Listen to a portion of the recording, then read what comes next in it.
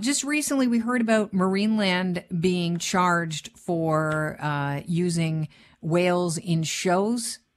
I believe they were using some dolphins in some shows, and that is definitely not copacetic right now. Robin Urbach is with the Globe and Mail. She's a columnist, and she wrote a great piece on how we've shifted our public opinion on animals in captivity, especially during the pandemic. Welcome to the show. Good to have you on. Thanks for having me. Well, no doubt about it. There are a lot of people that can relate to animals that are kept in captivity. Over the last 20 months, we have, to a lesser degree, been told, hey, stay where you are, stay put. And for most of us, it's in our own habitat, but these animals have no choice. Can you talk about how the pandemic has shifted our view? Yeah, well, I think the progression of the public's view on keeping animals in captivity has really shifted. I think in the last maybe 10 to 15 years, if you look at public polling, there's been a marked change in the way that we perceive of animals kept in zoos and aquariums and what have you. And I think there's a couple reasons for that. One is some of the reporting that's come out over the past several years about some of the conditions in which these animals have been kept. Two are big cultural movements and events. I'm thinking, for example, of the documentary Blackfish that came out probably about 10 years ago now. And it was about an orca at SeaWorld. And it painted this really moving, emotional picture of what it's like to be sort of held in captivity. But I think what's changed really over the past near 2 years is the fact that we can almost relate in a funny way. And I know that sounds absolutely extreme because we're not exactly being kept in cages. We're at home with our Netflix and our Uber Eats and all the comforts of home. But we have experienced some of the seclusion and abnormal sort of living arrangements that really some of these animals are. And we've seen the real effects on the psyche that prolonged separation from family and friends can have. I'm thinking of studies that have come out over the past couple of months, even years, of developmental delays among children, eating disorders among youth and adolescents, and just feelings of loneliness, anxiety, and depression, which we're seeing as a direct result of the seclusion that we're experiencing. And those same sorts of things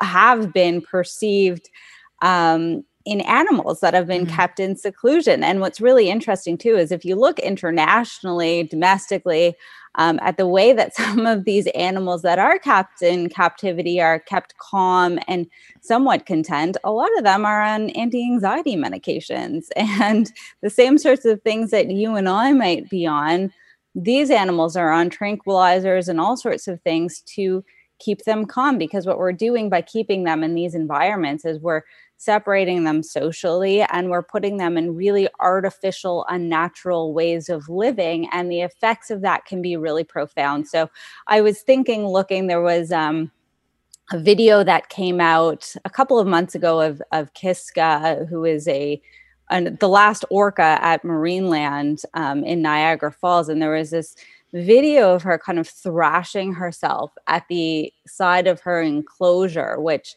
a lot of marine experts have been saying that's pretty abnormal behavior to see of a killer whale. And my first thought was like, yeah, I understand. We've all been in lockdown for near 2 years now, living in a very artificial environment. I'm sure a few of us feel like banging our heads against the wall. We're not doing it, obviously, but I mean, I think there's a new level of empathy, perhaps, that some of us might be able to experience looking at these animals that have been living in a situation all their lives, practically, that we've just had a very little taste of over the past 2 years. You know, it really does depend on where you grew up in Canada. I mean, I think kids are right now a little more savvy than we were, but I was one of those kids that would go to Marineland with my parents and you'd see the whales and they'd do their tricks. It wasn't until I moved out to the West Coast and you'd experience seeing those magnificent creatures in their natural habitat swimming alongside a BC ferry if you were lucky enough to see it, and then they'd, go away, or you'd see a pod, when you were driving along the coast and you'd stop and take a look at them. It really is magnificent, and you can see how wrong it is to take something that big out of its natural habitat and put it in, something that amounts to basically a goldfish bowl, if not even smaller. And one of the things that was punctuated when I was living out there is that although a lot of whales you'll see in captivity have that dorsal fin that flips over, that is not a normal state, physical state for those whales. They should have that dorsal fin straight up. That's how it is if you see them in nature. It's very, very rare that you would see that. When we talk about these whales that are kept, I know that the government has passed Ending the Captivity of Whales and Dolphins Act, which will go into effect, I believe, next year. What is the fate of the animals that are already in captivity? Like, what happens to Kiska? That's a really good question, and there's a lot of debate about that. Obviously, you can't just take a whale like Kiska, who has been in captivity for the last, I think, 40 or so years, and throw her out in the ocean and say, good luck, hope you have a good time. That's not going to happen. So, as you mentioned, this Ending Captivity of Whales and Dolphins Act has a grandfather clause within it that allows parks and aquariums and zoos and what have you to keep the animals that they already have in captivity, to keep them.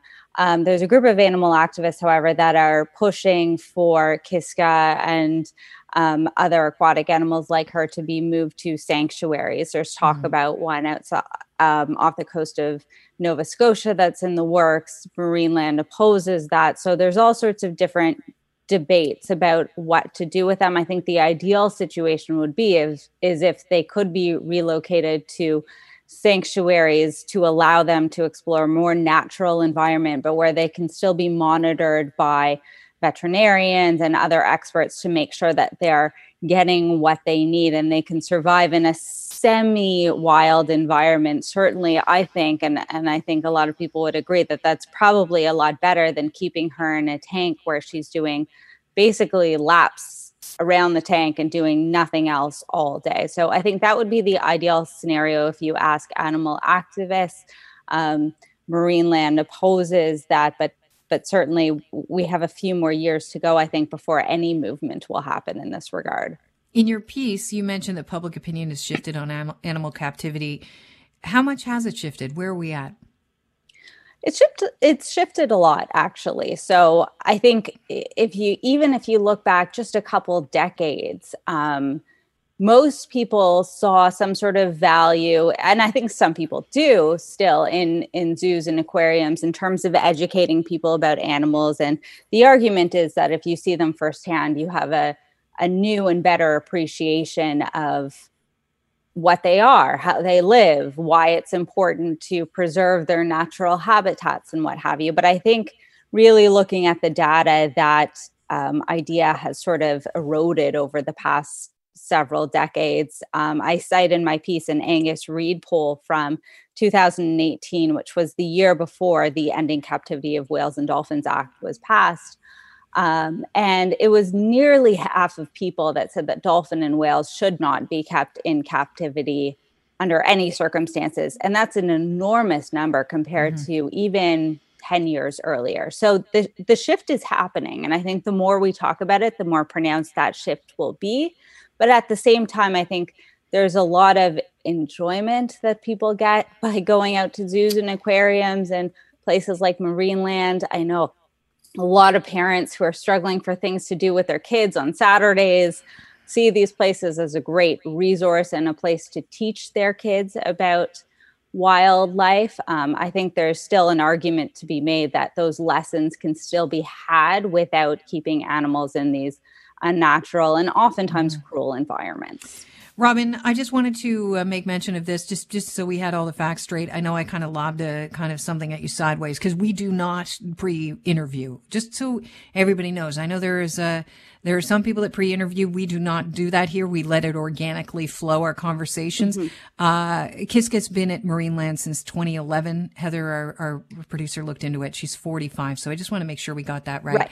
Now, if I could, and I mean, it's a weird pivot, I get it, but I know that you were on with Alan Carter a little while ago talking about your piece on how the anti-vaccine rants from Doug Ford's daughter are now a matter of public interest. That was after basically they used his position to promote them at an anti-vax rally. Is that right? Yes. Basically, she was sold as the daughter. She appeared with her husband as well. So on the marketing materials for the event, it was sort of noted that this wasn't just Krista Haynes, random Instagrammer. This was Krista Haynes, daughter of Doug Ford. Okay, so is the daughter of Doug Ford, since, that happened, off the table? Are we still, as a journalist, where do we go with the latest information? I know she's been posting again, and I don't want to do anything that would hurt journalistic integrity here. But she's making news again as far as, online, on social media platforms. Once that's been breached, do we just not talk about what she's doing? It's a tough thing to sort of determine. I don't think there's a right answer or a wrong answer necessarily. I think the fact that she did bring her father into the mix ultimately does make her fair game. She can't claim to be a private citizen after that and just sort of say, well, I only used my father's position for a moment, but now because I'm not using it in this one post, you can't talk about it. It doesn't work like that. There isn't takebacks. On the other hand, I mean, the newsworthiness of her posting endlessly about snitching on or not snitching rather on family gatherings and what have you. I don't know that there's really so much value in talking about it, like what we learn from these sorts of things. I would say really if there's something new and noteworthy and really significant that she's saying, I would say it's fair game, but we have to reflect on, well, are we just talking about it because it's the daughter of Doug Ford? Or is there something inherently newsworthy or valuable or worthy of reflection about what she's saying? All right. Well, now I'm going to leave people can feel free to go online and check on social media on what we're talking about, because I'm going to leave it at that, because I kind of am leaning towards it's just because she's Doug Ford's daughter. And quite frankly, her messaging is just, to me, really appalling. So I'm not going to touch on it. So I appreciate you getting that straight. And I know that, as I said, we don't pre-interview. So I appreciate that you, were open enough to answer my question. No problem. And pivot. Public opinion has shifted on animal captivity. The pandemic could push it over the edge. Have a read. It is a fantastic column, and I really appreciate your time, Robin. Thank you. Have a great day. Robin Urbach is a Globe and Mail columnist.